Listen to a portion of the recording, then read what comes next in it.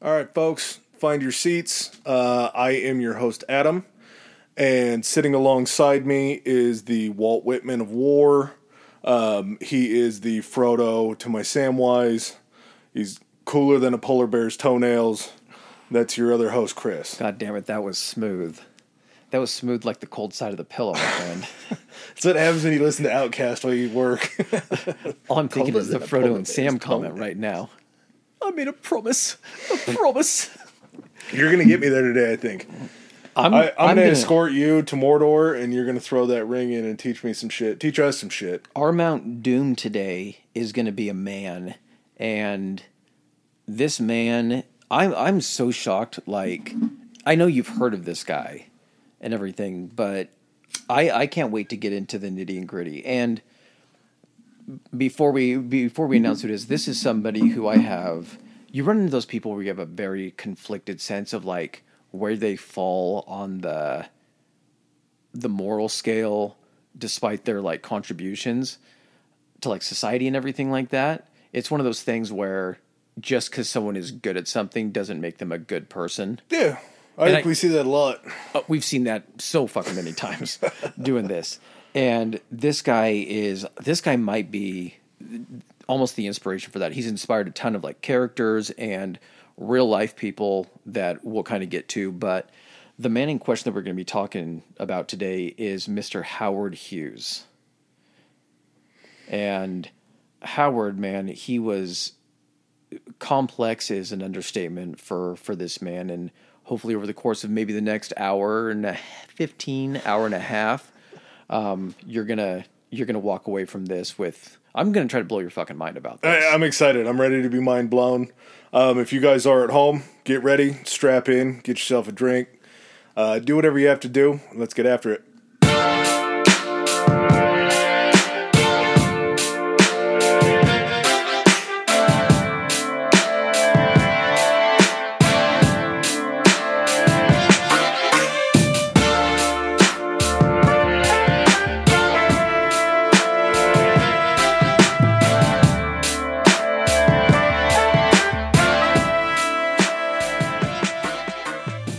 All right, Howard Robard Hughes Jr. That's a hell of a name. Robard's a good middle name. I've never heard of that. I've never heard that. I thought they said Wobard, which I thought was even crazier when I was listening. Not to, throw shade at anyone. Not a lot of Howard Hughes podcasts out there, so I'm pretty excited to be able to put one out.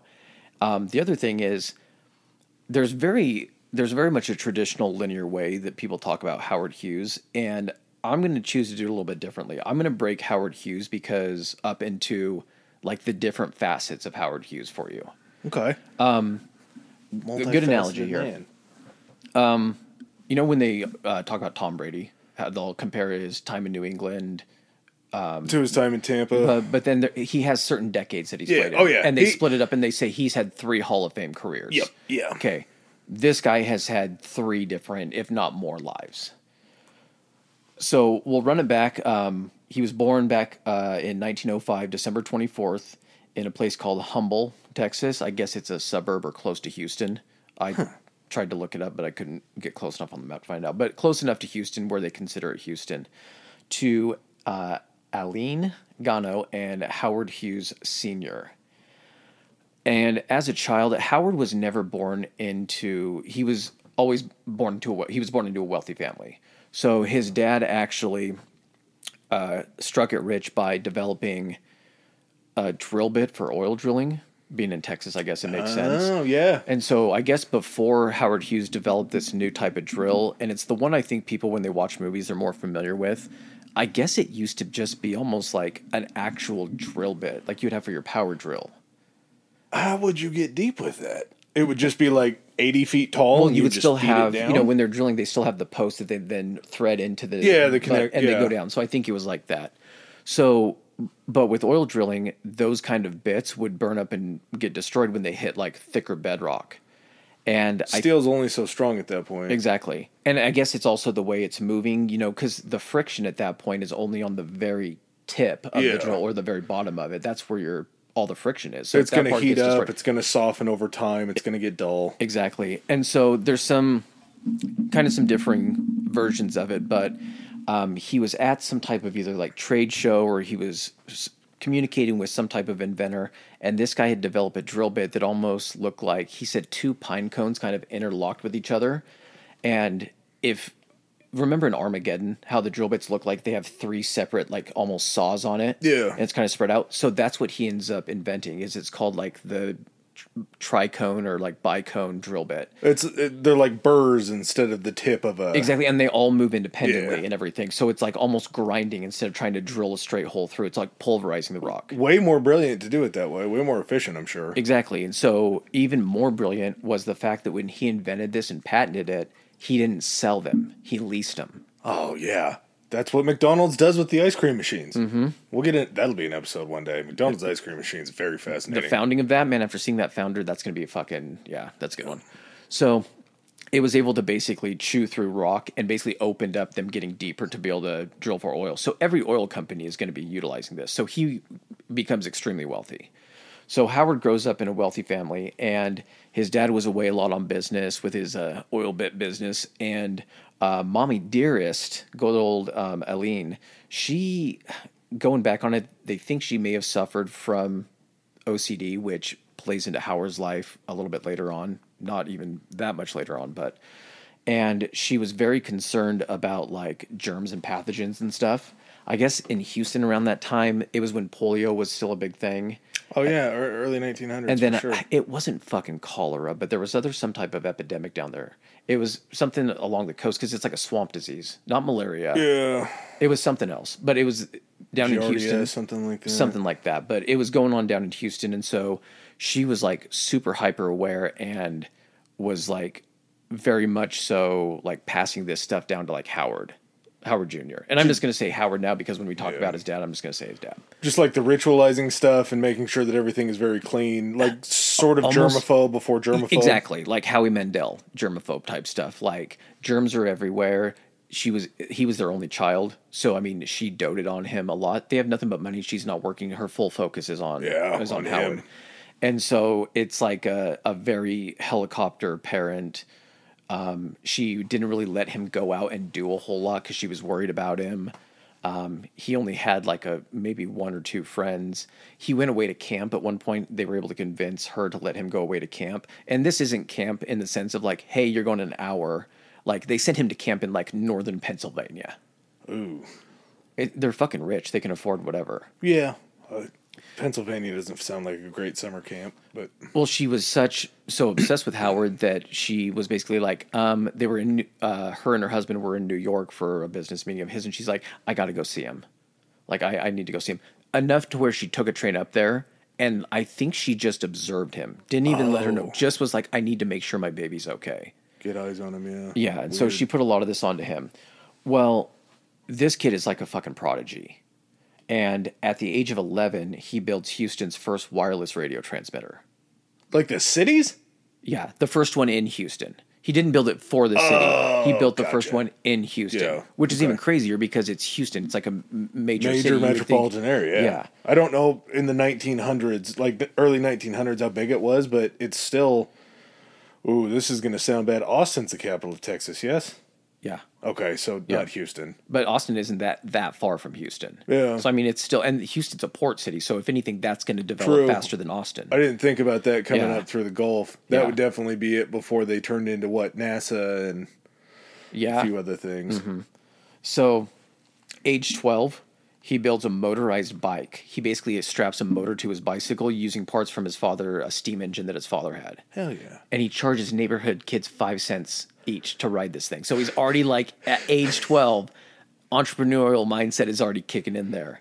Well, he saw that his dad leased these bits to people, so I'm sure that was part of it. But like at age 12, you build a bike with a steam engine, why aren't you just riding the fuck out of that? I never let another kid get on it for a while. Yeah, so he was industrious. He was looking to make money. Not only did he figure out the leasing system, but he knew that money was... He seems kind of like the person that as soon as he would get it built, he'd be like, okay, I did it, I'm bored with it. Like someone else move on to I'm moving on to the next shit. So age 14, he takes his first flying lessons. So, I mean, he's wasting no time. And in school, he was, when it came to like any type of like engineering related type subjects, mathematics, engineering, things like that, very, very talented. He excelled at it, but he was just pretty much uninterested in pretty much everything else, like reading and all that kind of shit. He knew how to read, but it just wasn't something where he was. So he got the reputation of kind of not really a model student and not really like a great student, just because he was only interested in things that he was good at. Yeah.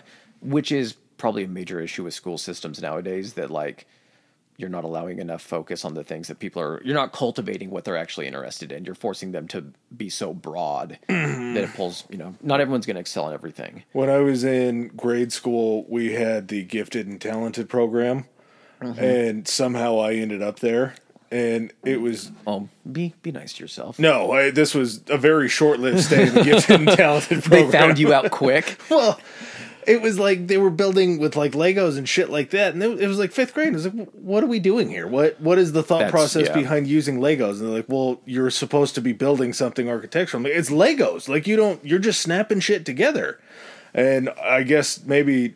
They're looking more for like... use of space. Like, are you making stuff proportionate and everything? You're like, yeah, my spaceship is completely proportionate of what it needs to be. That's why it was short-lived, because there wasn't a lot. Like, I didn't get the concept of what was going on. I just thought we had to play with Legos. I'm not supposed to build a pirate ship? No, that was what I was Why are you giving me pirate ship pieces? So he ends up going to Caltech for a little stint, and I think he does some more stuff with engineering and everything at Caltech. So when he's 17, his mother passes away. During like a routine procedure, she had I'm going to butcher the name, an endopic pregnancy. I don't know what that is. Sorry, I didn't look into it. But I think it's where they have to pull everything out, isn't it? I'm not sure. They had to put her under, and this is where kind of what happened is, when like you never think about it nowadays because anesthesia is so normal. Yeah. But like there's a risk that you don't come out of the anesthesia and don't react well. Very much so. And so that's what happened to her. She actually passed away under anesthesia. During a surgery, not during birth. During a surgery. But it was from, she had surgery on something that happened from complications of the endopic birth. Gotcha. And so, of course, that hits him really heavy. I mean, how's it not? He lost his mother, especially with him and his mother's relationship and how close they were and everything. He was essentially like a single parent, single child, because his dad was off doing shit. Yeah. So at that point, I think Howard Sr. kind of takes a little bit more interest in him. And at some point, he takes him to Los Angeles because that was where there were some of his business with like the oil drip billing and all that kind of shit. So he kind of gets a taste of California and kind of that area. And then when he's 19, Howard Sr. passes away. Jesus. So 2 years after 2 years apart. Damn. So at that point... Were they old when they had him? I don't think they were really that old. He dies because he has a fucking heart attack mid-meeting, in the middle of like a meeting. No way. Like clutches it, like the full-on like dramatic reenactment of clutching his chest during a meeting and has a fucking heart attack. Wow. So I guess in Texas at that time, you weren't an adult till you were 21. And probably not a bad idea. Basically, he was a ward of like other family members. Well, other family members were after, and at this point it was called Hughes Tool Company is what it was. So they were kind of after his money from that, trying to keep him as like a ward. And so he went and got emancipated, and he had control, I think, of like 75% of Hughes Tools. And then through some other means, I think he bought out family members because they knew that they didn't have controlling interest in it. So why keep it? Yeah, they were getting paid. Take the money. So he's running Hughes Tools at like 19 years old. So there were 3 things that he said he wanted to be great at in his life, or wanted to be. One of them was the greatest golfer, which he ended up becoming like a great golfer, like a solid par golfer, so scratch golfer. He played it for the most part throughout his life until some injuries that we'll get to forced him to stop playing. He wanted to be the greatest pilot, and then he wanted to be the greatest movie producer. So first thing he does, he's like, I'm going to start checking shit off this list. I'm already golfing. I'm already pretty good at that. And so before he takes off for Hollywood, he somehow gets set up and arranged. They feel like he needs to be married. And so his family somehow, like his aunt, arranges him to get married to this woman named Ella Rice. I don't know how shit works. He's a rich dude about to go to California, and he's going to get married in Humble, Texas? He's just being told what to do. I don't know. Oh, buddy, you own a major company. You walk away from that deal. You go find yourself a hot blonde this on is the not beach. This marriage is not going to be a traditional marriage by any stretch. So who he marries is Ella Rice. And she was actually like the great grandniece of the founder of Rice University. Huh. So they moved to LA together, and he moves there to become a filmmaker. And through, I think his first movie, he's approached by this guy. I can't remember what his name is. He's an actor. And he's like, Howard, I need like $40,000 to do this movie. I want to star in it. And the movie was called Swell Hogan. So Howard produces it or funds it. The movie gets made, and during screenings, this thing is such dog shit that they try to salvage it by editing. And even after all that stuff, it is so bad that Howard just eats the cost and has the movie destroyed. So there's no fucking evidence of it. So that's why it wasn't setting out to be the greatest producer ever. He doesn't, but the thing is they said that every failure he had, he took away something from it. So this was basically an entire lesson in what not to do as a producer. So his next go round, he already had a leg up. And he's in Hollywood. And he's in Hollywood. So he uses the money from Hughes Tools to buy this place called RKO Studios. And they normally put out like 30 movies a year. And as soon as he got there, he shut down the studios for 6 months and did an entire investigation on everybody who worked for the studio to make sure that all of their like political leanings and affiliations weren't skewed toward any type of communism. The fucking Red Devil. The Red scares back again, baby. It's fucking already starting at that point. This is fucking pre World War II this is pre World War I. USSR is probably not even a thing yet, is it? At this point, I think. Well, he's 20, so that's 19. It's after World War II. Okay. So there's some communism's in the air. It's in the air. There's a whiff of communism. So he buys this studio, does this investigation, ends up, I think, firing a shit ton of people, and then sets everybody back to work. He even, like, with the starlets and the, like, movie stars that came in, he had to make sure, like, and investigate them because he wanted to make sure they were representing the, like, Hughes name in these movies and that they were the right spokespeople who are supposed to be doing this. So once he gets this thing back up, they bump down from 30 movies a year, and he's like, we'll make, like, 7 to 9 movies a year out of the studio just to make sure we're doing it right. 30 movies a year? I mean, that's for a studio. You gotta understand that, like, these aren't all winners. That like, sounds like a lot of movies, though. Like, studios nowadays? Like, think of Warner Brothers. Warner's putting out, Universal. They're putting out stuff all the fucking time. They got movies coming out every couple weeks. Yeah, I guess it is. And TV. So, I mean, They're just so large. Yeah. And I mean, this is also during what they consider like the golden age of Hollywood. The Hollywood boom. Yeah.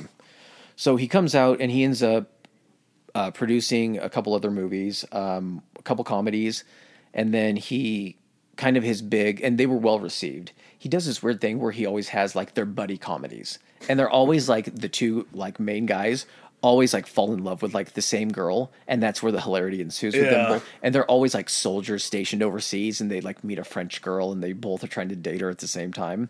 It's a very weird trope, but I mean, it's still done today, like the buddy comedy movie. It's enjoyable too, like thinking definitely. of it. Yeah.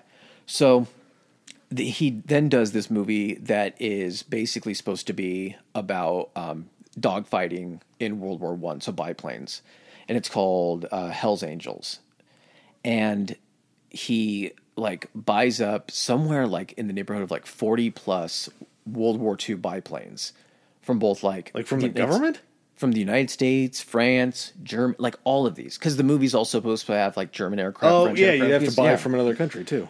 So during the production of this, basically the production total cost like $4 million, which is insane for that time, especially because he's privately funding it himself. Yeah, I mean, he's probably making a little bit off of the other movies. Nowhere near this, though. Yeah. I mean, it's more about like the reputation and like the accolades, I guess, more than the money. So with Hell's Angels, because it's so elaborate, imagine you're having to film like planes in the air, biplanes, dogfighting with each other, all this kind of stuff. So they would fly in with like a larger plane and have cameras attached to it, and then like be filming all this kind of stuff. Big cameras too, huh? Oh yeah, like mounted to the plane. Was it about the 303rd Bombardment Group? It must be if you're looking at it. Well, I sort of reverse engineered something that I was going to ask about, but figured you probably wouldn't know. Hell's Angels Biker Gang. Yeah. It was named after the 303rd Bombardment Squadron. World War II. Never mind. Not World War I. who's to say that that didn't get carried over Hell's Angels, and they adapted that name in World War II based on that movie? That could be, yeah, okay. I mean, if you're going to create, and there's a movie already about planes, and you're a fighter squadron in World War II, and someone liked that movie, you're like, why don't we call ourselves the Hells Angels? So in a weird way, Howard Hughes could have named one of the largest biker gangs to ever be in existence. It's very logic to get to. I think there's logical steps to get to that point. So he's actually piloting one of the planes at this time, and this is where Howard has his first crash. So he tries to do a stunt where he goes into like a tailspin or a dive or something like that, and doesn't pull up in time and basically crashes. And I think he ends up doing something. He breaks his jaw or something like that, or his cheekbone during the crash, which, I mean, at that point, it's literally you sitting in like a leather seat. There's no safety. So he's lucky enough to walk away from this. Exactly. So the movie gets made. It's getting ready to be screened. And they're getting it all edited and everything like that. And around this time, I got to find the movie. I think it was called The Jazz Singer. I can't believe I forgot to write this down. In the time that they're editing, another movie comes out and it has sound. So now it's not just moving pictures now. Audiences want sound. He has to go back and he reshoots the fucking movie for sound. And it costs him like another like 1.5, and that's what brings it up to the 4 million. He basically has to film the movie twice and do all that shit. This is where you're going to start seeing some of the OCD and the mental and behavioral stuff kick in. Yeah. So because, if you're looking up at a clear blue sky and you're filming planes and they're all flying around the same speed, you have no gauge of how quick these planes are moving. So he's watching these edits and he's like, everything looks like it's moving so fucking slow. He's like, there's no point of reference or frame of reference. So he's like, we need clouds. And he's like, I want big, fluffy fucking clouds that you can see the planes moving in and out of and get a grasp of the speed of these things. So he has to shut down production. So they're he's out on in Van Nuys or something like that. And he's got this huge private airstrip and all this shit for his planes and his filming. And he hires, I think, a meteorologist from UCLA or something like that. And he's like, find me clouds. And he ends up grounding these aircraft and shutting down production for months. And it's costing him $5,000 a day that he's not doing this, which even nowadays, I don't know from a production standpoint, that would be way more, 50,000, if not more a day now to shut this down. Eventually they find clouds in Oakland, and just because they find clouds in Oakland, somehow that means there's going to be clouds in Oakland. He has to move the entire production to Oakland, and he's able to finally film it with clouds. So you can see the planes and get a scope of the speed and all this shit. He does it for sound. And so he ends up releasing it, and they did it at Grauman's Chinese Theater. Uh-huh. And it's still there. Yeah. Everyone was lining the streets and everything. They had planes flying low over fucking the boulevard as part of this while they were doing the red carpet walk. So what did we decide this was kind of the timing of? 19... So this would be, he's 20... He's in his early 20s, so this would be 1925 to 1930, I think. There's no way that people had seen a whole lot of planes in their lives, no. Right? So all this is going on during this. And to be able to view and be like, so this was what war was like? Yeah. Exactly. That's nuts. So, I mean, it is groundbreaking in that sense. Huh. And so the movie ends up becoming a huge hit. At some point, he ends up, I think, taking over and directing the movie, and the movie ends up winning for, I don't think it was best director, but it wins an award, an Academy Award for, I think, best, it's cinematography, I think, just because of the camera work and the visuals. He then comes out with a movie afterward, and he starts getting more realistic with his movies, and it causes him problems at some point with the motion picture board. He comes out with the original Scarface. He directed the original Scarface, the one that was about Scarface. Who was original Tony Montana? That one was about Al Capone. Oh, okay. And everything. And so I don't know if Tony Montana, because I know he has a scar on his face from the whole, what is the chainsaw shit in the movie? Or it was something in Cuba. I can't remember exactly what it was. Time. But maybe that took from that, because if you're a gangster, a coke-dealing gangster in Miami, are you going to idolize previous gangsters like Al Capone? And he had the nickname of Scarface. I don't know. So it could be that too. Yeah. So Scarface is a hit. He does a movie called The Outlaw, and the motion pictures board's big problem with that is the starlet in that apparently was dressed too like provocatively and everything, so he had trouble getting it through like ratings. Not even showing like nudity. She's like, probably showing her elbows back there. Or like, a little bit of low cut and you were able to see the tops of her boobs or some shit. So that's kind of his reign as like a movie producer and everything. And he doesn't quit with the studio and everything. He still owns that. So he, in 1932, as part of when he was working with the planes, he was tinkering with these planes that he was with on set, trying to make them faster, trying to make them to where they could fly further distances. He's like, I'm going to innovate this. And I'm going to go ahead and advance aircraft research and aircraft development. So he opens, or he starts Hughes Aircraft in 1932 when he's 27 years old. And he develops this plane called the Hughes H-1 Racer. And it looks like all stainless steel. And his big thing, he's like, I want to set the speed record. I need you to design this. And he designs it it's like the first plane that has, or one of the first couple planes that has flush rivets for no air drag or anything. Yeah, aerodynamics, that would be huge. So him and his team designed this plane, and in 1935, he sets the aircraft speed record at 352 miles an hour. And before he's going up, the guy's like, you have enough for like 2 or 3 passes to make an attempt. He's like, we're not going for the record today. This is the first time he gets this thing flying. It's the first test flight. And so he goes on 2 runs. He increases the speed each time. And then I think he does a 3rd run, and I don't think he was supposed to do a 3rd run. And after he does the 3rd run, the thing runs out of fuel. Stalls, runs out of fuel. Because they're not putting a ton of fuel because they're trying to go as fast as possible, less weight. Lightness, yeah. So his second crash is he crash lands and like does a crash landing and like saves the plane, but crashes into a beet field. And he walks away from it. I think he ends up like cutting his foot or spraining his ankle or something. How does he keep living through this? They're plane crashes. They are, but I think this one wasn't like... This one was basically like an attempted landing. Sort of like he ditched it and it went wrong. No, it just ran out of gas, so he still had the momentum. He just wasn't able to get back to the airstrip where they were taking off. It wasn't a smooth... And exactly. Okay. So he just set it down on its belly. Exactly. It could have tipped over or anything like that. I think most deadly crashes happen at like takeoff or landing. So at this point, he starts to go on this tear of like setting records for aircraft flight. So he puts longer wings on it, and he's like, now I'm going to set the record flying from LA to Newark across the country. So he ends up setting it uninterrupted flight from LA to Newark in 7 hours and 28 minutes, which breaks the record, I think, by like an hour, maybe an hour and a half. That's fast by like today's standards almost. And it's a prop plane, a single engine prop plane. How did they carry enough fuel? He expanded when he expanded the wings. They were able to expand the fuel capacity and everything. They're saying that the plane was so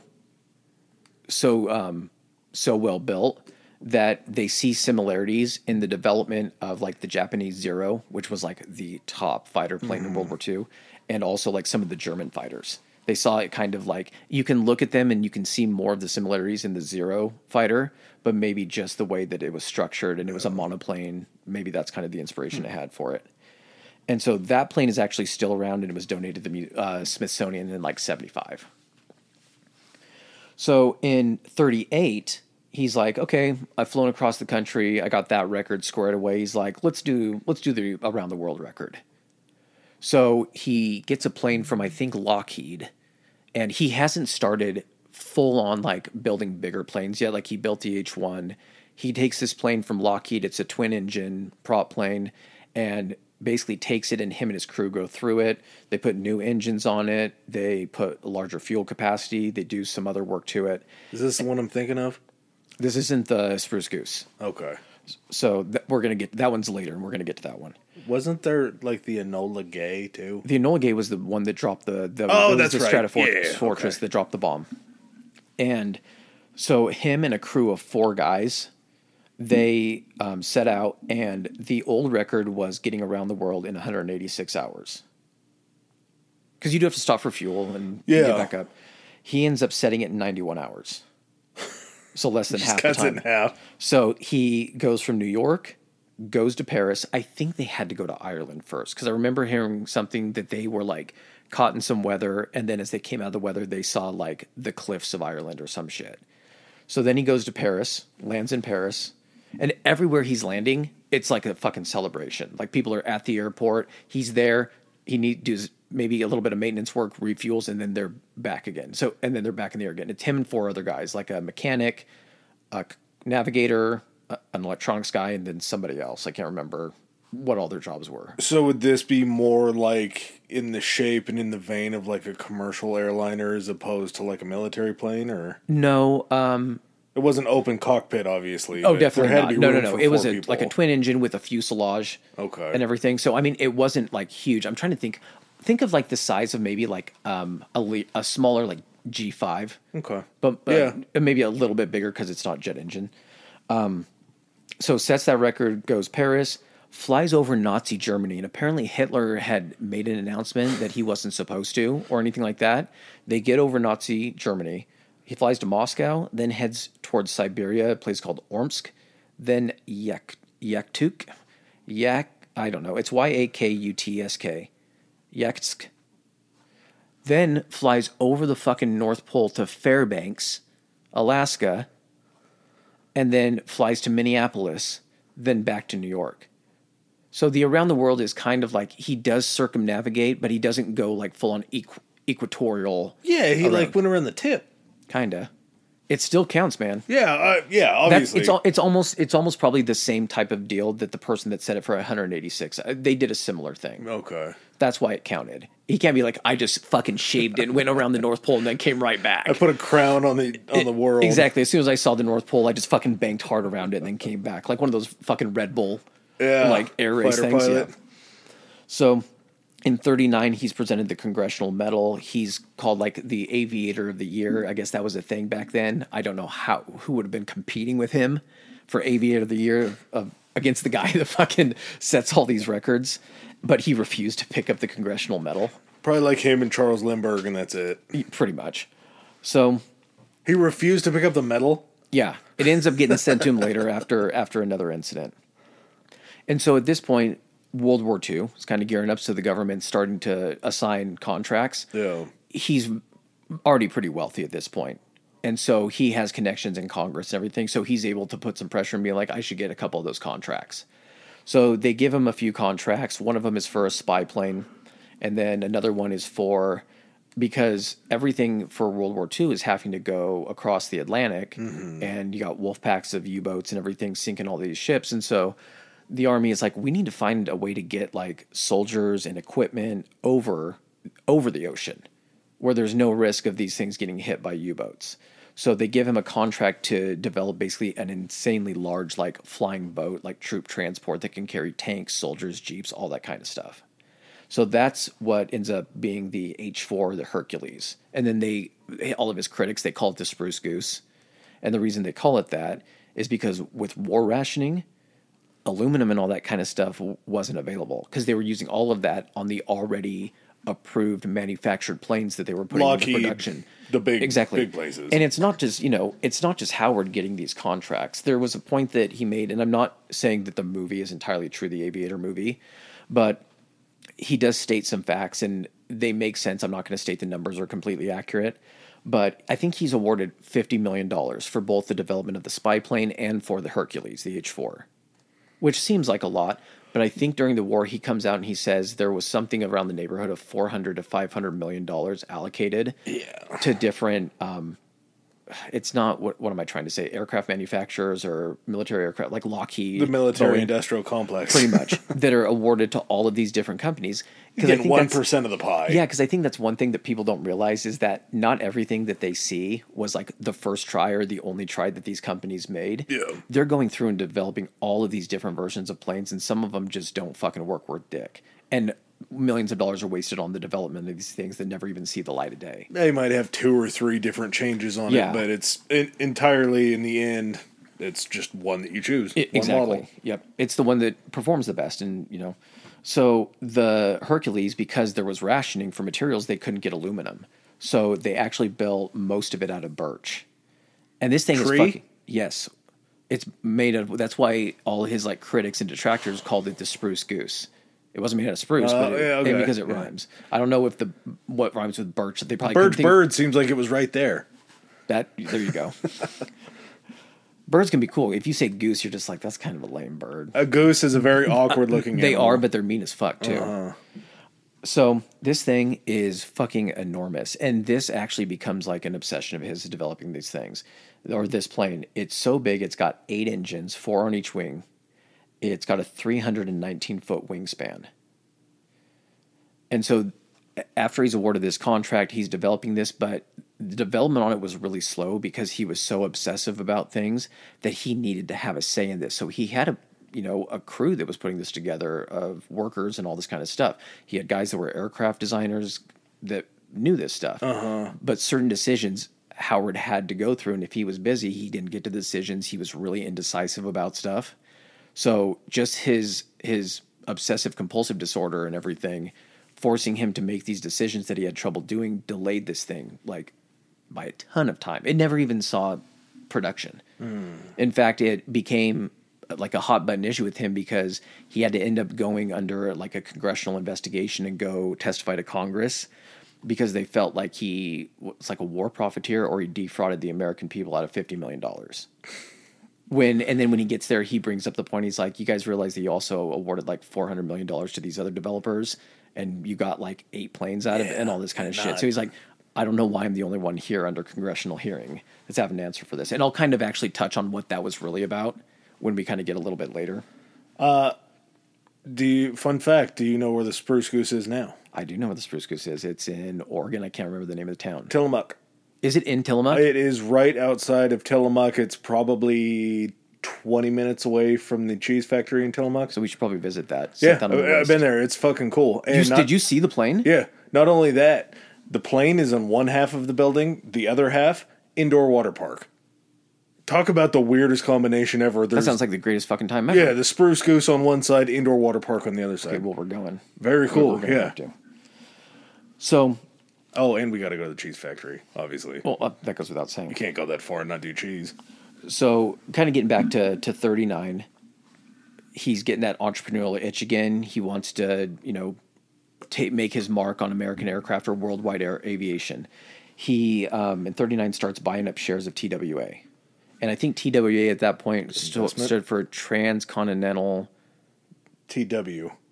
No, something airlines. Yeah, I can't TWA? Yeah, it was Transcontinental. Oh, one word, Transcontinental. And I don't know what the W was. It ends up being made into Trans. He changes it to Trans World after he has plans for them to fly international. Expand. Apparently at that point, the only international carrier was Pan Am. And that comes into play big when he takes over TWA. So he ends up starts buying up shares kind of quietly. He's not doing it publicly. And by 44, he owns 78% of stock in TWA. So he's the decision maker. He's the taste maker. And he never has an official position with TWA, but he's basically the manager and running the entire thing.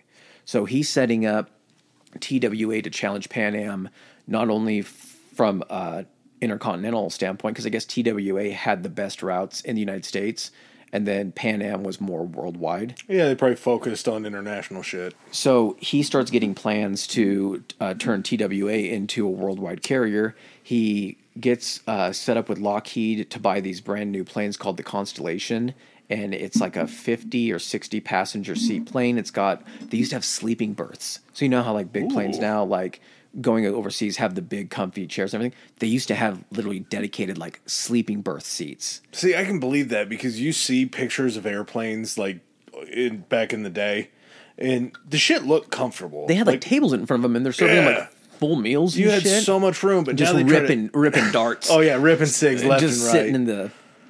But that was, I'm sure, what it came down to was eventually they're like, hey, we need to make this more profitable. Well, if they know they're having to, even if you're flying a 7-hour flight like you are, like you did from LA to Newark, you're wanting to sleep, especially if it's a red eye or something. And if you're planning for international, you're adding more time. So of course you're going to need to have that. But now they fucking have planes. I don't think it's in America yet. I think it's over in China maybe, where you actually don't sit or stand. You just like lean into the seat. You're like, it's like a 45. zero. It's like a gaming. Like it's like I'm sitting right now. It's like a comfy chair and it's got the pod that goes around. There's those, but the fact that they're packing so many people into some airplanes now, like you don't even get a seat. You get like a slant place to just lean against. So they're trying to be more economical with room to where it's not even like you taking up knee room. Now you're almost like on the Gravitron, you're just held up almost exactly by the force. You're of the at a plane. 45 instead of a 90, so you don't go out as far. So he ends up these constellations that I think Lockheed is making. He ends up buying like the first 40 of them off the line. And I guess the advantage that gives you is no one else can buy those planes until they're manufactured because they don't have 40 of them ready. Yeah, no, They're it's going to getting take time for everybody else to So get he's like, them. I think that gives us a 2-year jump or something like that on Pan Am from getting these planes. So he's going to use these essentially to be the workhorse of like the international flights and everything. I think you have to go from New York to somewhere in Greenland or Iceland. I'm trying to think what it would be. And then from there you would go over to like England or Ireland or something, and then you could go to Paris. You still couldn't do a full flight across. That kind of makes sense. Especially because you're adding weight. I think it's a weight issue. Because with him doing it, it was him and 4 guys packed with fuel in the smaller plane so they could fly it faster probably. Well, and even now you have to go with the jet stream. They probably didn't have a real good understanding of the jet stream. Here's the other thing, too, is planes did not fly as high at that point, too. And the lower you fly, the more turbulent there is. You have to get above the weather. And I think the weather ceiling is something like 15,000, 20,000 feet. And so his big thing is like, we need to get above the weather. People, they're 1% at that time. I think 1% of the public had ever been on an airplane because they didn't trust it. He's like, if we can get above the weather where it's not bumpy as shit and scaring everybody, we can get every man, woman, and child to trust being on an airplane. So that's kind of his plan. There's some shit that goes down where I think there's a violation or something that grounds the air that grounds all of the new planes or something, so he loses out. And the rumor, or kind of, I don't know if it's completely corroborated, but it makes a lot of sense. So the president of Pan Am at the time, his name was Juan Trippe, and because Pan Am had the monopoly, you let someone else come in there, you're losing half your profits or however much gets pulled over to TWA. Yeah. So I think he used some influence with a senator from Maine. His last name was Brewster. I can't remember what his first name was.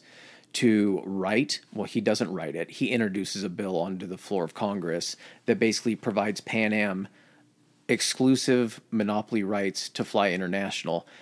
It's somehow claiming that it's an advantage to only have one carrier that does that because it's easier to control. Not that competition would make it more affordable. Yeah. So they write the bill and give it to this guy to introduce to Congress. It's called the CBA or something. I can't remember exactly what the bill is called. And so they start kind of coming after Howard to prevent him from being able to launch this phase of TWA. And that's where it kind of comes into play with him getting called into these congressional hearings for war profiteering and taking advantage of the American people, tax money, whatever it was. So during these hearings, he basically calls attention to the fact that, and this is how shrewd of a guy he was. He wasn't like, he wasn't going to play fair or clean. He wasn't that type of person at all. And in this scenario, I definitely don't fault him for doing this. He basically had this Brewster guy, private investigators, following this guy because he knew he was the one that was pushing, that was against him basically in Congress. He was the one that was heading up this whole committee. Yeah. And so during like the hearing, he is like alluding to, he's like, so you flew down to Panama. He's like, or not Panama, you flew down to Peru. He's like, what were you doing down there? He's like, I think you flew down there on Pan Am's dime. And he's like, I was looking at trade agreements. He's like, send a lot of lobsters down to Peru, do you? You're doing a lot of trade down there with it. And he had like found out about all these vacations he had taken on Pan Am's like dime or like discounted. And he's like, how many times have you been over to Juan Trippe's office here in New York or over in New York? And he's not saying, he's like, do you want me to tell you how many times you've been over? And basically turns this entire hearing completely around. He explains the whole fact. He's like, yeah, he's like, if anyone is the most disappointed that I didn't get this, the Hercules completed in time to participate in the war, he's like, it's me. And he's like, do you know how much of my own money I sunk into this? And he's like, by the way, he's like, it's gonna fly. I'm gonna complete this on my own dime, and if it doesn't fly, I'll leave the fucking country. Well, it's not. At that point, he's probably put way more into it, but like you say, just because you didn't get it done in time, like, there's going to be other purposes. We're going to have other conflicts, clearly. Yeah, but this thing, I'll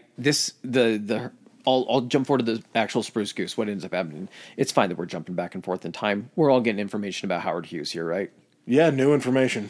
So, he ends up piloting it, and I think it was in 1947. So they are out in Los Angeles Bay. They have to transport the plane, which means having it in just the fuselage, which is enormous. It's almost as big as the wingspan in length. And then the wings all transport it and then assemble it basically to where it's floating in the water and assembling it. It's so big. It can't be transported any other way. So how did they just transport it by boat? By huge semis. Oh, across the country? No, because he was still his factory, Hughes factory was in Los Angeles. Oh, okay. So not okay. So it wasn't that they just had to get it to Los Angeles. He never goes back to Texas or anything like that. Something about Texas, he never really went back there at all. I get it. He didn't have to. He put a guy in charge. I'm trying to think of his name. Noah Dietrich, I think was his name. Early on, he hires Noah Dietrich to basically be Hughes' tool. Yep. And he runs it really well, too. Okay. And he's also the guy that's coming up to Howard being like, you need more fucking money for this movie? He's like, pull more money out of the tool company. He's like, find the money. He's like, no, I don't know what to tell you. Find the fucking money. And so it ends up on November 2nd, 1947. Hughes pilots it himself. News crews everywhere. There's even a news crew in the plane with him as he's getting ready to take off that are flying with him. He's got his mechanic guy that's watching all of the engine and all that kind of shit. So the thing ends up taking off out of Los Angeles Harbor. It flies 1 mile. It comes off the water 70 feet and he flies it for 1 mile and then he sets the thing down. He's like, it flew. Yeah, it counts. And at that point, I don't think it ever flew again. It was made of birch, so it's probably good. It was, but it wasn't for that reason. And I'm going to kind of jump back a little bit to other stuff in his life, and you're going to find out what he ends up starting to deal with and why he never really flies this thing again. That's probably because he's scared that he continuously crashes planes. That would probably be it. So, I want to say it was 43. He is doing training runs on Lake Mead, I think, in God damn it, he's going to crash again, isn't he? in a Sikorsky amphibious plane, a smaller float plane. And yes, he has his third crash while practicing the water takeoffs and water landings. He survives, but two other guys die. Oh, that's worse. That's way worse. So, and I think he ends up getting a little more, I think he ends up getting another concussion or something like that in it. And a ton of survivor's guilt. I don't know if we're going to get to some stuff, you man. I don't think. There? Yeah, I'll tell you about something here in just a second that's probably going to let you know that there probably wasn't a lot of survivor's guilt that this guy had about this kind of stuff. So that was his third crash. So in 1946, this is when it's called the XF-11. It's the spy plane that he was paid to develop. And it's a twin engine, smaller plane. It's got two booms with the engine going back and then a double tail. Yeah. And then the pilot sits in the middle, and then the nose cone was going to have camera equipment and recording equipment. So all of these first flights, he fucking does himself. So he gets the thing up, and they're like, "Okay, Howard, you have I think 30 minutes of flight time, 45 minutes of flight time. We're just testing this thing out to make sure it gets in the air. Bring it back." Thing takes off fine. It's got, if the movie is accurate, which I assume they wouldn't embellish on this part, the rotors on it are almost alternating rotors. It's got two of them, and they go in opposite directions or something to create more force and speed. No. So you have one set of propellers here in front, one sitting behind it, and they alternate pitch. And because of the way that the actual propellers are pitched, they're cutting through the air and giving it more speed. It wasn't an armed plane, so it had to have more speed to outrun fighters. Yeah. Huh. So he's up, thing takes off fine, flight's going great, and he's 45 minutes past the approved time, and he's still flying this thing, and he's flying it over, I want to say, he's flying it over Los Angeles, and oil pressure drops out of one of the engines, and it causes, so do you know that on airplanes, you look at the cone and where all the props come out? Yeah. Those props can shift in pitch, depending on how much force they want to, how much speed they want. Yeah. Well, what happened when it lost oil pressure is the pitch on the propellers on one side reversed. So it's like a boat motor. You spin it one way, it forces you forward. You start spinning it the other way, and the pitch goes the other way, it starts trying to pull you back. So he has one engine on one side almost trying to pull back and the other one trying to go forward. Like a one-legged duck. Yeah. So he's trying to land this thing, and he's like, I'm going down. He's like, I'm going to try to land at the LA Country Club. He fucking almost makes it to the country club, and at like 3 houses back from the country club, it fucking drops and he loses too much altitude. He crashes into 3 houses. The last house that he hits, the fuselage and everything stays relatively intact. I think the engines end up getting thrown off, but I mean, basically it erupts in a fireball because of all the fucking fuel that's leaking out of this thing.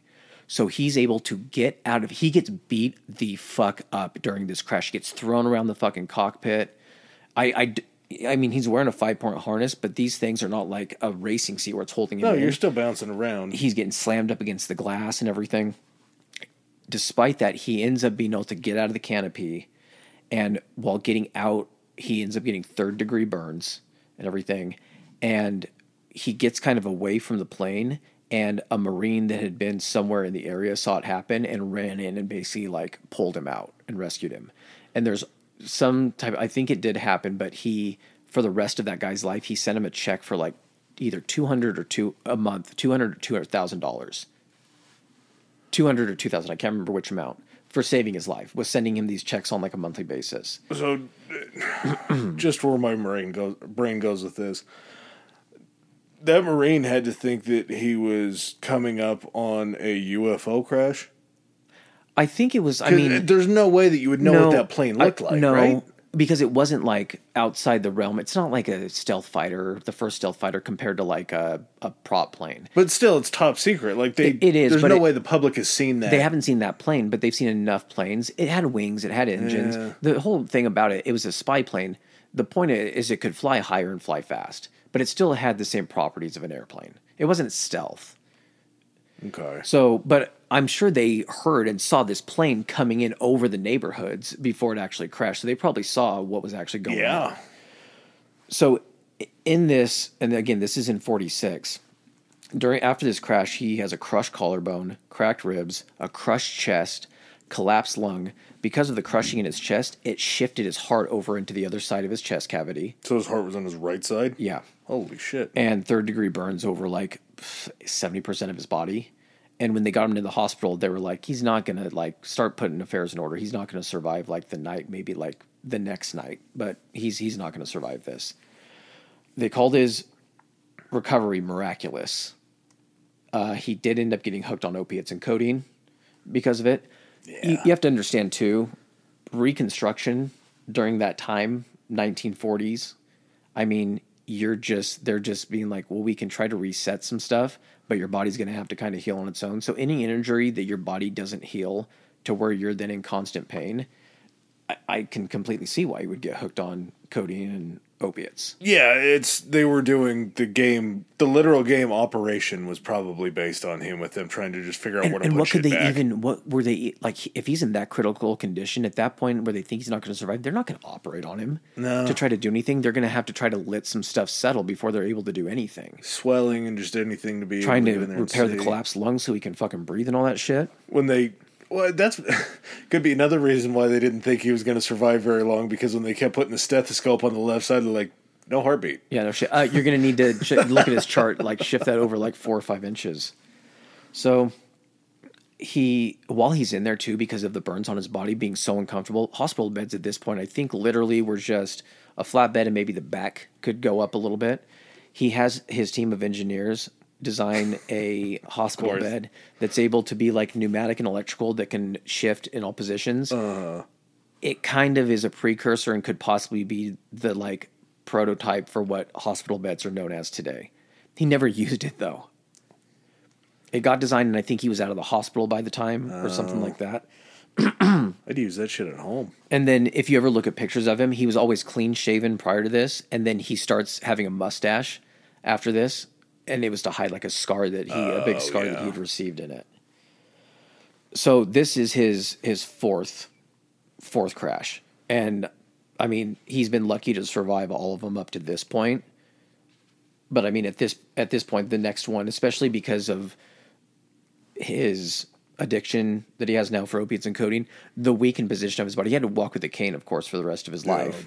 He was never the same, like, after this. No. How could you be? Yeah.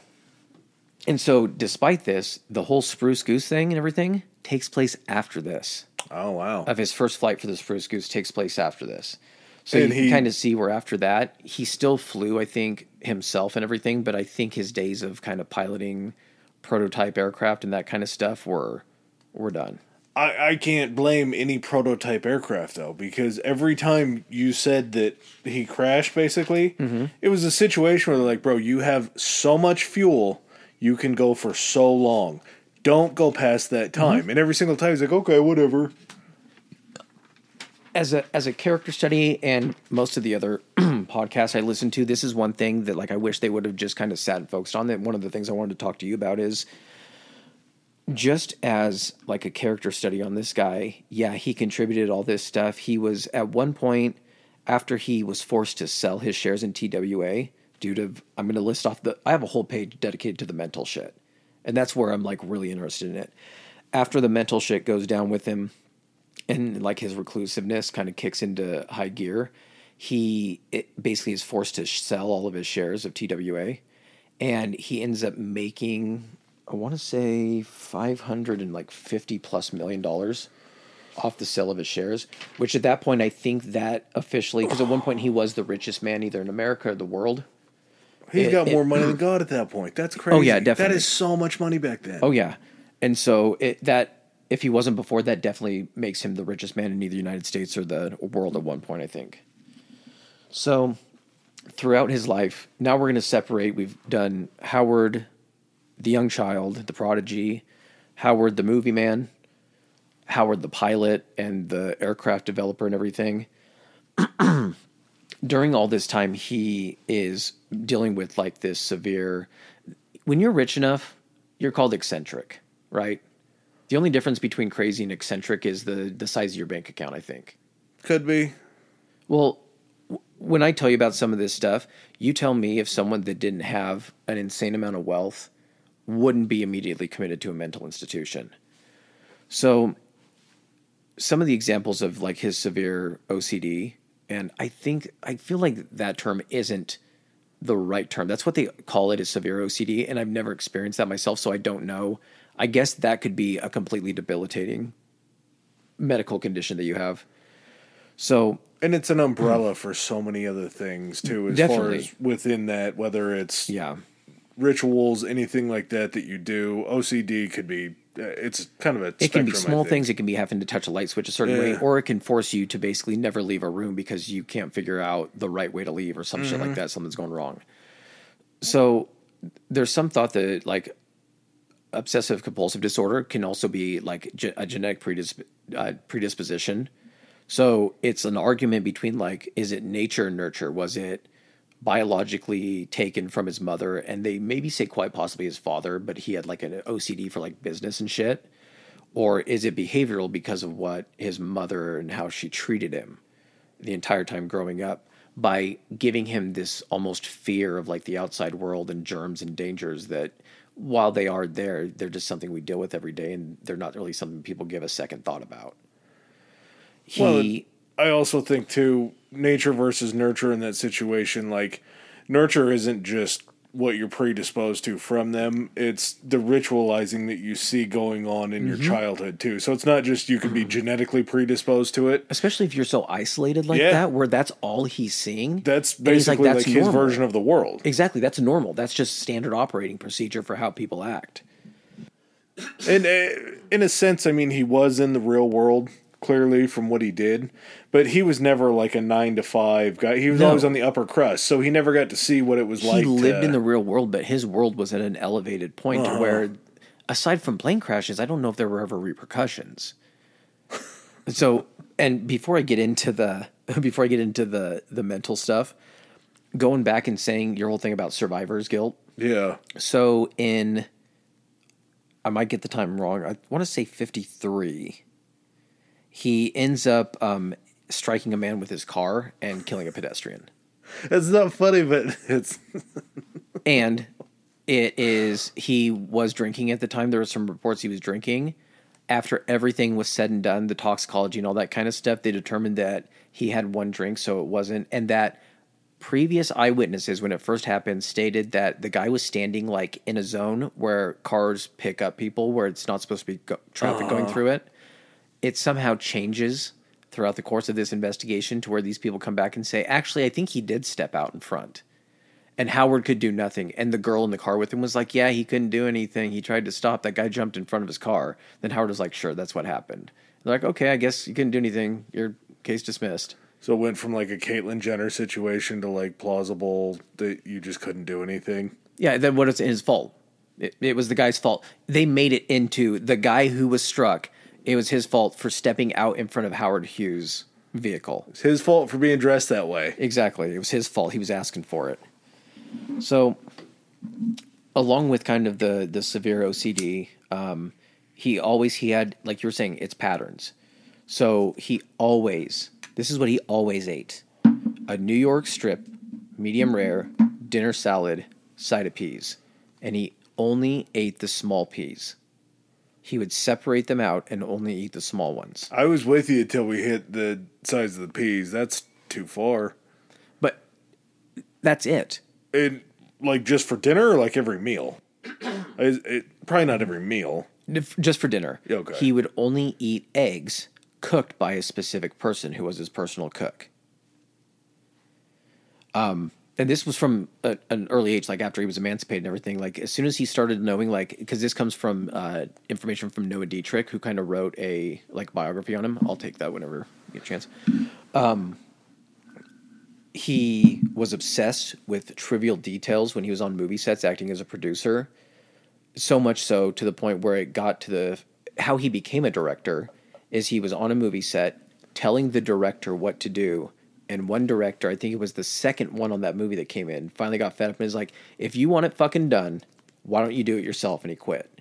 Oh, yeah. And then Howard was like, okay, I'll just fucking do it myself. So kind of going back to Hell's Angels, that whole thing, it was not only just, it needs to be for sound and all this kind of stuff. It was so many different details. The clouds, they had to show the speed. I want to say there was something about, what was it? There had to be certain stuff in the background that couldn't be visible, like just super trivial stuff. He had unpredictable mood swings where it would just like shit would just come out of nowhere, like on movie sets and everything, and then throughout his life. When he was 53 in 1958, and that would have been 58 would have been, I'm pretty sure that's after the X-11 crash. Yeah, because the X-11 was in 46. So he 12 years later. Yeah, so he finds he's like, I want to watch a movie. He's like, can someone find a screening room like at a studio near my house? He's like, I feel like watching a movie. So in 58, he goes into a screening room, watches a movie. Then he's like, I'm going to spend another day in here. I'm having a good time. I'm going to watch another movie.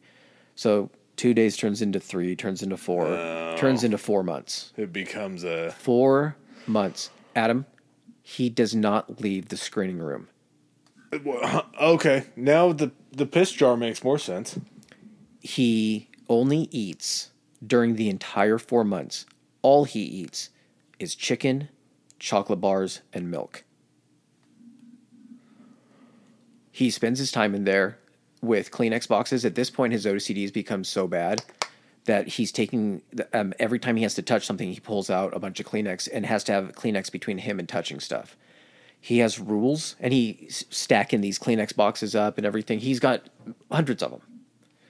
He has a policy that people are not to look at him when they come in to drop off his food and to take the piss jars that I'm guessing they've got to be either just designated piss jars or the milk bottles. Oh, he's just refilling them. Okay, and I want to talk to you about this too.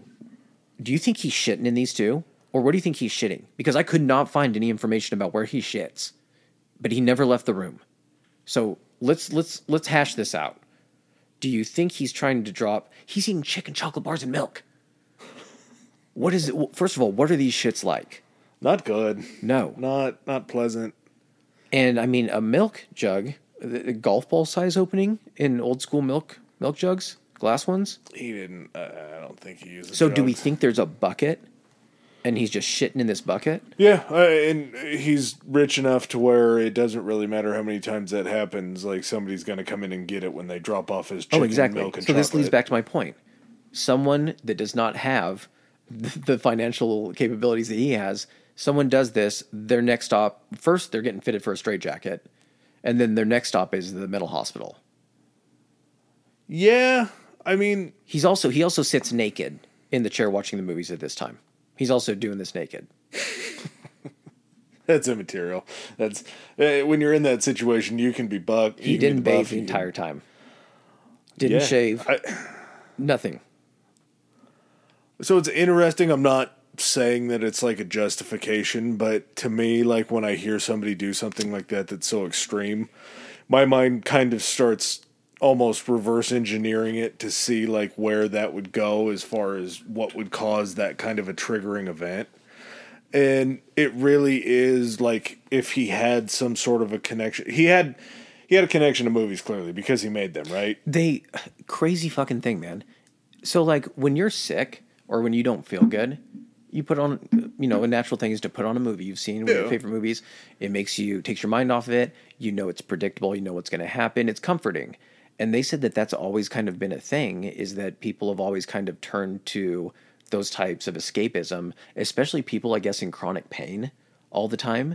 It's a form of comfort and escapism to be able to just watch that and try to get your mind off of it because you can immerse yourself in it so much. And to go with just kind of his life and his career. Okay, we got 4 plane crashes. Yeah. We're keeping tally. We got 4 plane crashes. One of them should have killed him. I think all of them probably should have. All of them had a high likelihood to kill him, of course.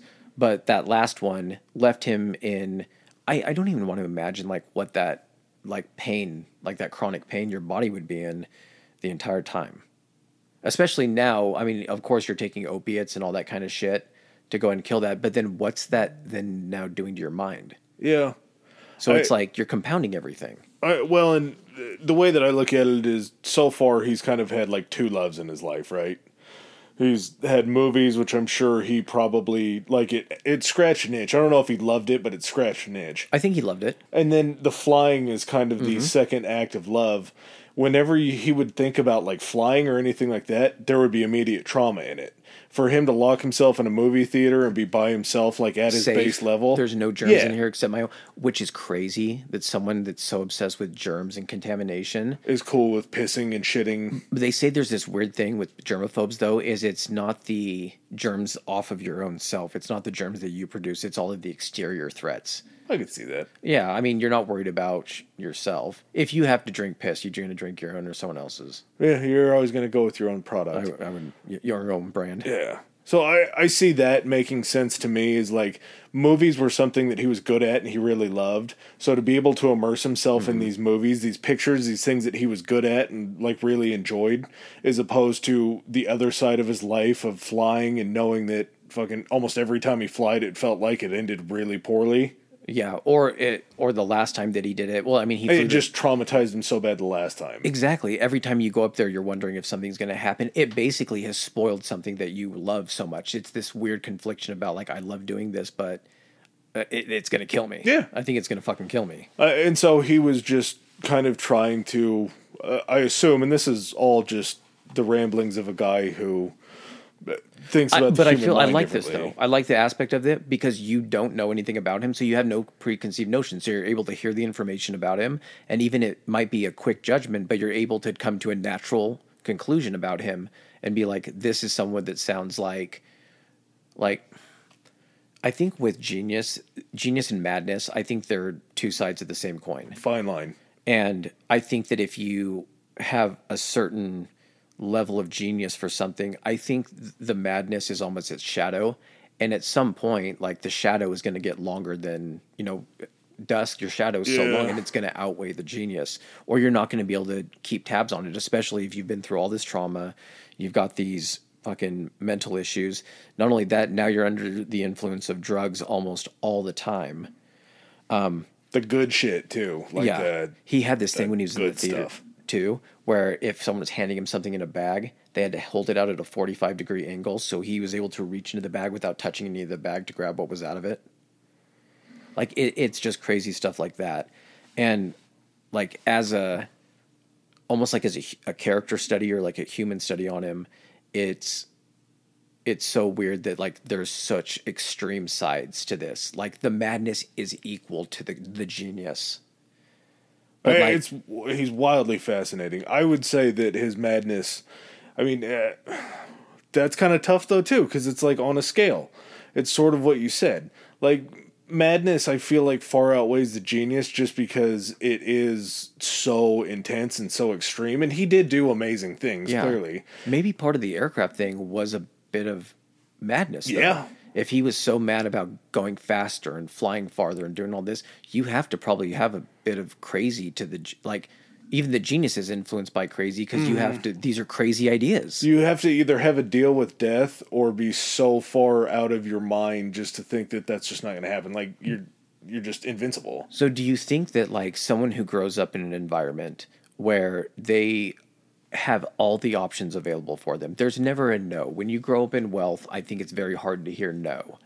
So when you have all these possibilities, when there's never a no, when you almost feel untouchable, like bad things cannot happen to you, do you think that does give someone like this kind of an air of invincibility to be like, nothing bad's going to happen because nothing's bad has happened to me in my entire life? I mean, my parents died early on and everything like that, but at the same time, he's never himself really been in a position where he was in like more, he was always to succeed.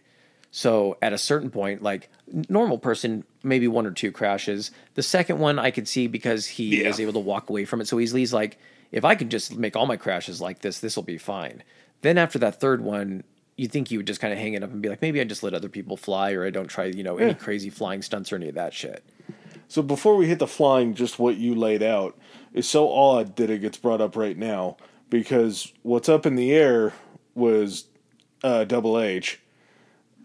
Down below in the Ocean Gate was a billionaire who owned the CEO billionaire that owned an exploration company. Mm-hmm.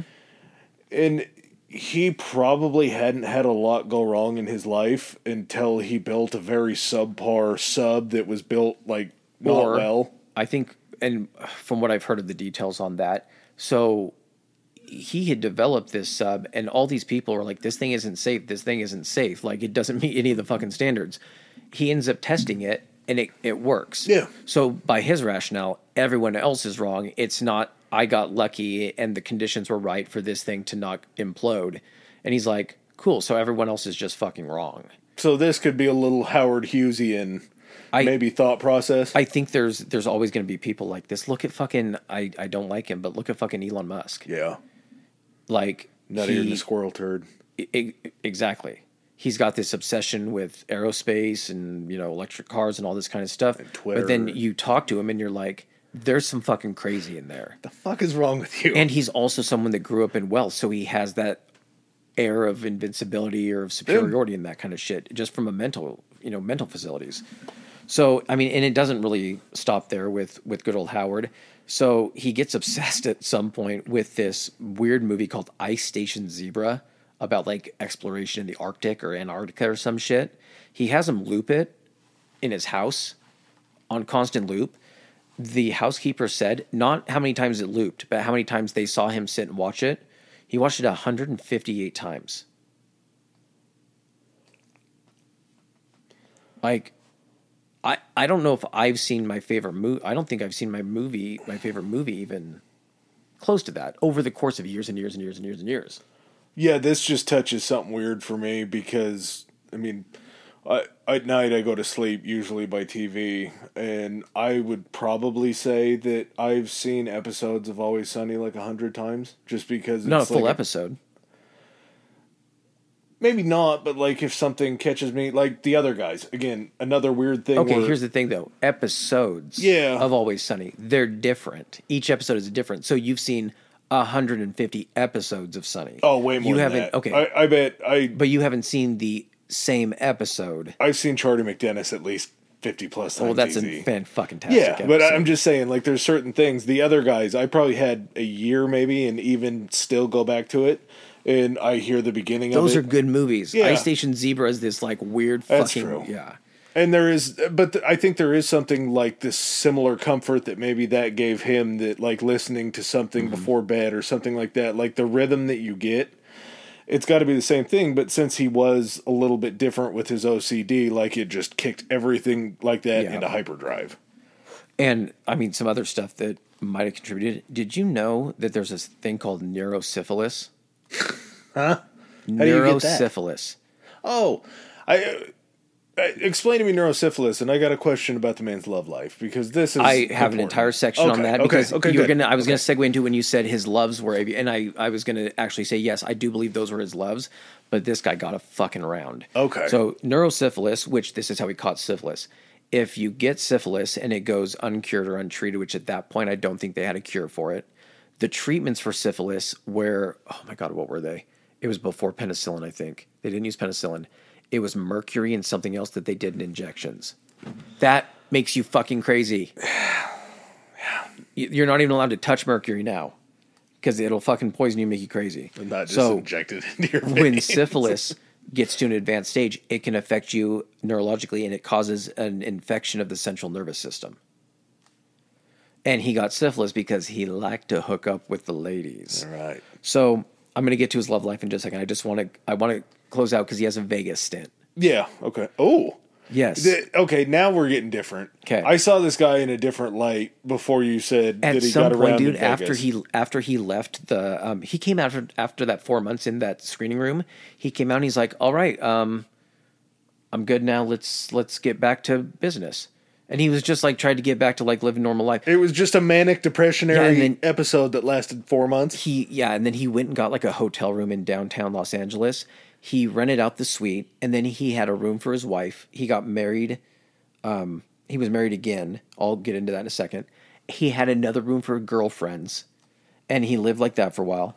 He then moves, and I think he kept moving around to different hotels because if you don't have a residence, apparently there's some type of like tax break or tax thing that you don't have to pay taxes. I think it's like pilots now. You can only be in a certain area for so long. But they didn't have that back then. So as long as he was moving around, he didn't have a residence in a set state. So he would move around to all these hotels and shit. He went to the Desert Inn in 1966, and apparently he had a problem with the owner of the Desert Inn, and so he fucking bought the Desert Inn in 1967. Okay. So we talked about that in the Las Vegas episode. I think we did. I completely forgot about Howard Hughes from then. I think I saw something similar or something. Because the Desert Inn was one that was one of like the first. Yeah. So he turns the entire 8th floor into like the Hughes Operation Center for running like the aircraft and all that kind of stuff, and then turns the entire 9th floor of the Desert Inn into his personal residence. Yeah. So he's just living in fucking Vegas. Not only that, he starts buying up other casinos. He buys one casino called, I want to say, the Silver Slipper, because its neon light was shining into his bedroom. And he bought the fucking casino so he could take the neon light down. This was at the same time that they were also still doing like testing for like this was right pre-Cold War, but they were ramping up and designing bigger and bigger fucking nuclear bombs and shit. So they were testing them outside Vegas. A fucking germaphobe and fucking particulates and radiation. He was so fucking like scared of this shit that he was trying to bribe Congress to stop this shit. He was trying to dig up dirt on congressmen to use against them, to have them pass a bill to stop it. And at one point he offered $1 million to both Nixon and I can't remember who was before Nixon. Eisenhower at some point. Yeah. And $1 million to them if they would stop testing that close to Vegas in Nevada. So, I mean, this just kind of goes to say, like, what kind of person this was. Is I don't think he ever ran into a problem that he couldn't be solved in one way or another by either his intellect or by money. When he's just like, I'm just going to try to bribe the fucking president. I think it's solved by 100% intellect. Okay, because if you have money, that's kind of secondary to what's going on. Because then you reach the point where like you're just smart enough to know that you've reached the end of those means. So you're just like, okay, well, I'll just lean back on the money. Like it's an intelligent move. It's always to be worked. Like, yeah, I have all this money. That's a smart move. Yeah. So getting to another one of our episodes, this is going to tie a whole bunch of shit into stuff we never thought. So he is staying next to a lake in Nicaragua in December of 72 when like a 4.5 or 5 earthquake hits. And I think it damages like the hotel. And so for a few days, he's staying out in this huge tent in front of the hotel. And then he's like, well, I think I'm going to go back to the States. The next night, he stays at the Royal Palace, who is currently under the occupation of the Somosas. Okay. So prior to this is the dictator reign, or not dictator, but royal family-ish reign before the Sandinistas. Oh, yes. Okay. So this just fucking ties back into Iran-Contra and some of the stuff we talked about for that. The royal family was like, we were very honored to like host Mr. Hughes and everything, and then he ends up flying to like for Miami like the next day. So before I get to the end of Howard's life, my friend, the love, or not even the loves of his life. Sorry, I just put relationships and put it in quotes because that's all they really were for him, and I don't know if even relationships is the right word. Now, transactions at some point, yes, there were a lot of those. Can we pee before we get into it? Yeah. Okay. Yeah. Bathroom break. All right. While we take a break from class and take care of some business, you can also take care of some business. If you don't follow us on Instagram or Twitter already, our Instagram handle is Historically High Pod. That's Historically High POD. And our Twitter is Historically High. That's Historically HI. All right. And back to our show. All right. Bladder's empty. Take your seats. All right. Where to begin with Howard's relationships? Okay. So we're going to talk about the marriages first. Knock those out. So we talked about how he's married to Ella Rice. They were divorced after 4 years. So she went back to Houston like in 1929 and filed for divorce. He married a woman named Jean Peters in 57. So we have a big gap right there. I think it's, a 28-year gap. And he had a prior romance with her back in 47. They broke up. Apparently while they were together, he had guys that would stalk her and follow her around. That continued after they'd broken up during that spell. It was so bad, in fact. So she was an actress. That's going to be a common theme here. And like there was even an instance in which she was filming with one of these co-stars. He was, a male co-star. They became friends and everything. And at some point this guy was like cornered by two Hughes guys and was like, we will destroy your career if you keep this shit up. And so, and he was fully aware of this shit. He was fully aware this shit was happening. So looking at the list, and some of these names are going to be familiar, some of them won't. So the women that it's been confirmed that he dated include Joan Crawford, Deborah Paget, Billy Dove, Faith Domergue, which this might not make you like him. This Faith woman, she was like 15 when they dated, and he was like 30, 35. Yeah, that's bad. Yeah, that's not good. I'm actually glad you put her in there, just so I could kind of level. Yeah, I don't want to, and the big thing I don't want to do during this is I want this to be what am I trying to say here? Impartial look at Howard and let everyone else kind of be the judge and judge the genius and the madness equally. So we got Betty Davis. A lot of people familiar with Betty Davis. Yvonne DiCarlo, Ava Gardner. Are you familiar with Ava Gardner? Mm-mm. Smoke Show. She was a huge star. Started like Humphrey Bogart and stuff and everything. Okay. Olivia de Havilland, Katharine Hepburn. Him and Katharine Hepburn had a relationship. Is that Audrey's sister? Audrey Hepburn. Katharine. I know that it's... Is it? Let's see. Hold on. I'm going to have to click on Katharine Hepburn and then go back. I would assume two Hollywood starlets. I don't know. It would be rough to have the same last name. Like, you would probably want to change that as a stage name to not go against each other. I do not think that was her sister. Look it up as I'm going through this. Okay. So, in addition to her, and they had, I'm not sure how long they were together. I think it was for a few years. Hedy Lamarr. Not related. Huh? Hedy Lamarr? Hedy Lamarr. God damn. They're not related. Okay. Ginger Rogers. Janet Leigh, Pat Sheehan, Gloria Vanderbilt. The Vanderbilt. That's Anderson Cooper's mom. Was it? I think so. Or at least maybe related? I think he's a Vanderbilt. Were a big family there, yeah. Mamie Van Doren, Jean Tierney, and then he also proposed to Joan Fontaine several times. Jean Harlow, does that... I know Jack. I know Jack Harlow. Jean Harlow was a movie star back then. She actually was in Hell's Angels. She came with him to the premiere, but I don't think they had a relationship. He didn't like her personality or some shit. So good for her. Yeah, good for her. I don't know if it was her choice though. I think it was more him. So this, She dodged a bullet. So I'm trying to think of like how to compare this to nowadays.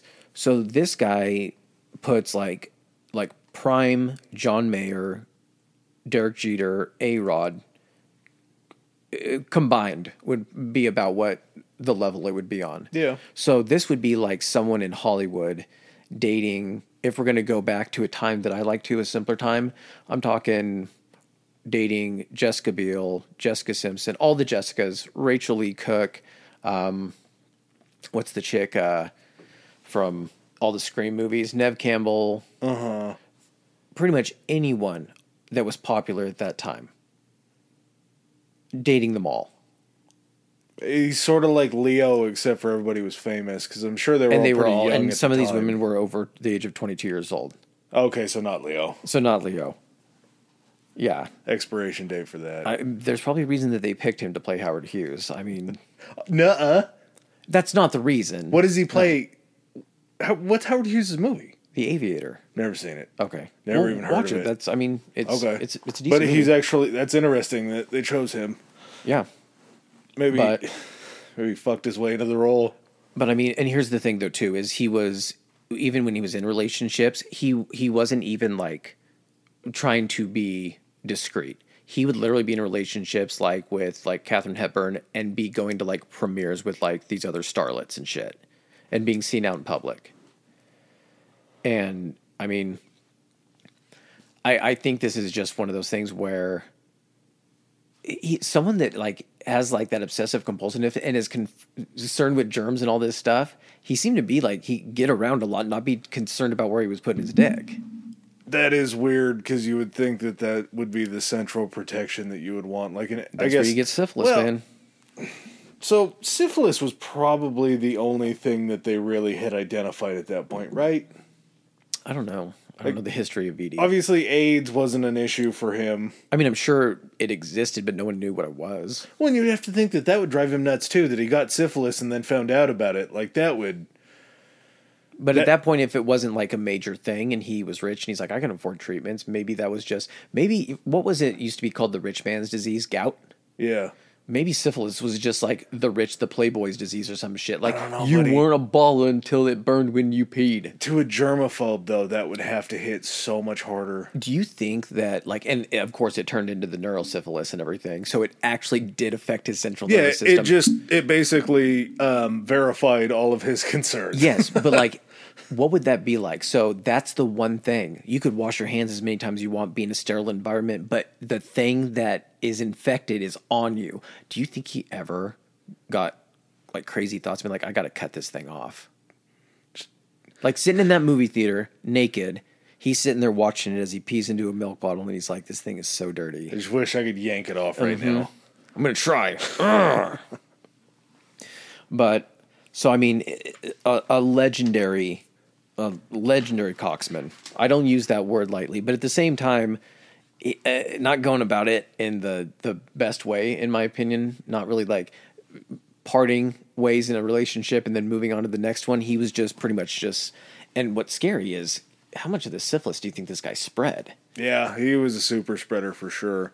But that falls pretty in line with the billionaire that never gets told no, is you can kind of flaunt and do that stuff out in the open. We still see it. Not that big of a deal. Yeah, we still see it, and it's just this... He's not going to be any less rich because it happens. Exactly. And he's not going to be running short on puss either. Like he's not going to become like... He's going to become unpopular to like who? Was he a decent looking dude? He wasn't bad looking. I mean, he was... I think he was like 6'4". He was kind of a slender guy, but I mean, he was Yeah, he was good looking. He wasn't movie star good looking, but I mean, he was good looking enough to where people were like, he's pretty cute. How much money does he have? Oh, yeah, okay, yeah. Him, please. His mustache is atrocious. I know. And I'm guessing, and again, that wasn't something he grew because it was fashionable. It was trying to hide that scar. Yeah. That he got in that accident. Well, kind of at the end of the road and everything, after the Vegas thing and like Nicaragua, after Vegas, he was already kind of a recluse at that point, but he got to be so much of a recluse that he literally would like travel and stay in places like on islands, like outside the country. And for the longest time, no one like really ever saw him in the public eye. And then in April of 76, he was on an airplane back from, I want to say the Bahamas maybe, to Houston, to the medical center in Houston. And he died on board the aircraft while it was on its way to Houston. And when he got there, man, they said that he was so unrecognizable. He was still, of course, he's still 6'4". He was barely 90 pounds. He had... Slender man. They had to make sure it was a definitive confirmation that it was Howard Hughes, the FBI had to run prints on him. I'm sure that's also for the purpose of, like, company and like confirming that kind of stuff, but still to not even be able to like he had, I think they said when they did the autopsy they found 5 broken off needles in his veins, just from the probably at that point probably still the opiates, morphine, codeine, whatever it was. He could have been on a drip while he was on the... Craziest thing though, when they did the autopsy, everything except his kidneys were in like fine workable condition. He was like extremely malnourished and everything. It could have been a combination of like, kidney failure, of course, but at the same time, like, what if he just stopped from a mental health standpoint, just stopped caring or eating or taking care of himself?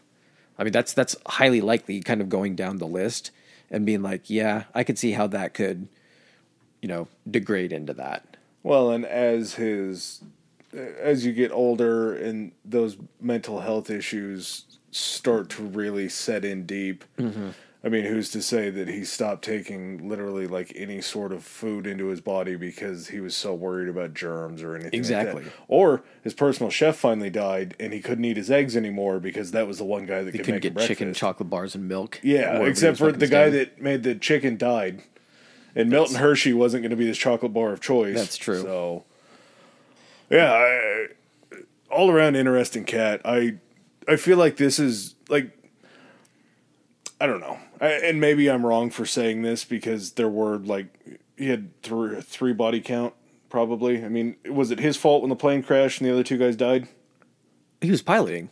Okay, so I'll say yeah. He's got three bodies under his belt. Most responsibility, I will say, will fall on the pilot during a crash. Yeah. So besides those 3, which can't overlook those, I mean, they're deaths, so that automatically... during Hell's Angels, I think 2 or 3 stunt pilots died. Yeah. That's, I assume, business. But I think it was collateral. Yeah. For him. It was just something that was bound to happen, I guess. Besides that, though, it's such a low-stakes thing because it wasn't like... Besides the people's houses that he completely obliterated with the spy plane, like, he was really sort of... How many people died in that, I wonder? Yeah, could be. Yeah. So his body count's definitely higher than I'm giving him credit for. We are. But besides that, he's sort of harmless. Like, it's low stakes with how nuts he was. Yeah. Like, he was sort of the only victim of what was going on besides all the people that he killed was just himself, really. Yeah, and I think that's probably why he's looked upon as positively as he is, because it was mostly self-inflicted and everything.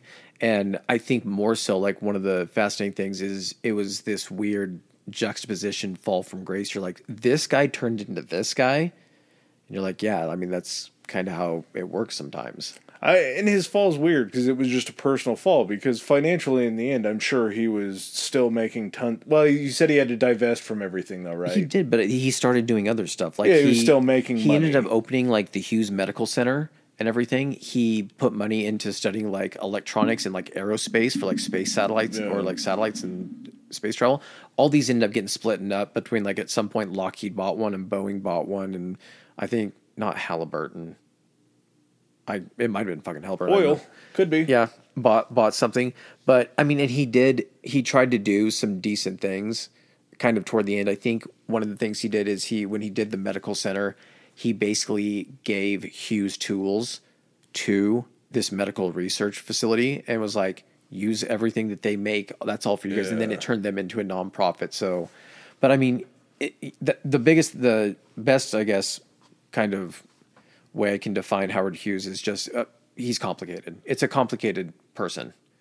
And I think that those are some of the most interesting people when you have such different facets. Like this guy in the public eye for the longest time, all of this stuff didn't come out until later. Like when people started like actually talking about it, like people didn't find out about the 4 months in the screening room till like way after. No one knew about it because everyone was just protecting him, insulating him. If anyone found out about this, the company would go under. None of us would have our meal ticket anymore. So there was a lot of stuff being swept under the rug. But and that's to say, what do we not know? If this is the stuff that came out, I'm guessing maybe some of it is still not known. Yeah, I mean, to me, I don't really look at him with any. Obviously, he had value. He did some great things. He did some real bad things. I think he's been called like the father of American aviation, which I mean, I think it's a fitting role. Yeah, I would say definitely. But other than that, like looking at him, he's just, for me, just hearing everything that you told me about him, it's just kind of like, huh. That person existed in this world and made an indelible mark on the world. And there's still, like, we're still talking about him clearly. He has movies and all that stuff made, but he was just like a real guy. Like his character. We have iterations of him now. People that looked at that and was like, I'm going to do that. Like going back to it, fucking Elon. Elon is kind of a Howard Hughes-esque character. Tony Stark is based on Howard Hughes. Genius as a child. Instead of an aircraft, he inherits a weapons manufacturing and basically just does all this stuff that he wants. They just turned Tony Stark into a superhero. They just took it to the next level. So, I mean, someone like this is definitely the blueprint for, on the positive side of what he contributed or what he did financially and like success and all that. That's like a blueprint for what people want to emulate. You just have to try to figure out if you're able to emulate that kind of stuff without also carrying some type of the crazy with it. Hey, you're just larger than life. Yeah, that's exactly what it is. That's the best way to say it. That's a great way to end it. Howard Hughes, larger than life. Take that how you want it. Doesn't have to mean good, doesn't have to mean bad. Yeah. That was a good one. I enjoy these a lot, and the fact that I had zero clue about Howard Hughes going into it, I learned a lot about this guy. I had no idea. I'm glad I could teach you. And I'm glad if any of you didn't already know this much about Howard Hughes or you're just joining us because you like listening to us bullshit, we appreciate it. Yeah. All right, guys. Well, that is another one from us, and we'll catch you on the next one. Peace. All right, ladies and gentlemen, thanks for joining us for another episode. If you like what you heard, hit that subscribe and like button. Follow us. If you didn't like what you heard, still hit that anyway because we'll probably cover something in the future that you do like. Please follow us on our social media. Adam, hit him with it. Our Instagram is Historically High Pod, Historically High POD, and we are on Twitter at Historically High. That's Historically HI. All right. And if you guys want to send in any feedback, suggestions, hit us up on those two, or you can even do it on Gmail. It's historicallyhighpodcast@gmail.com. Thanks again. Peace.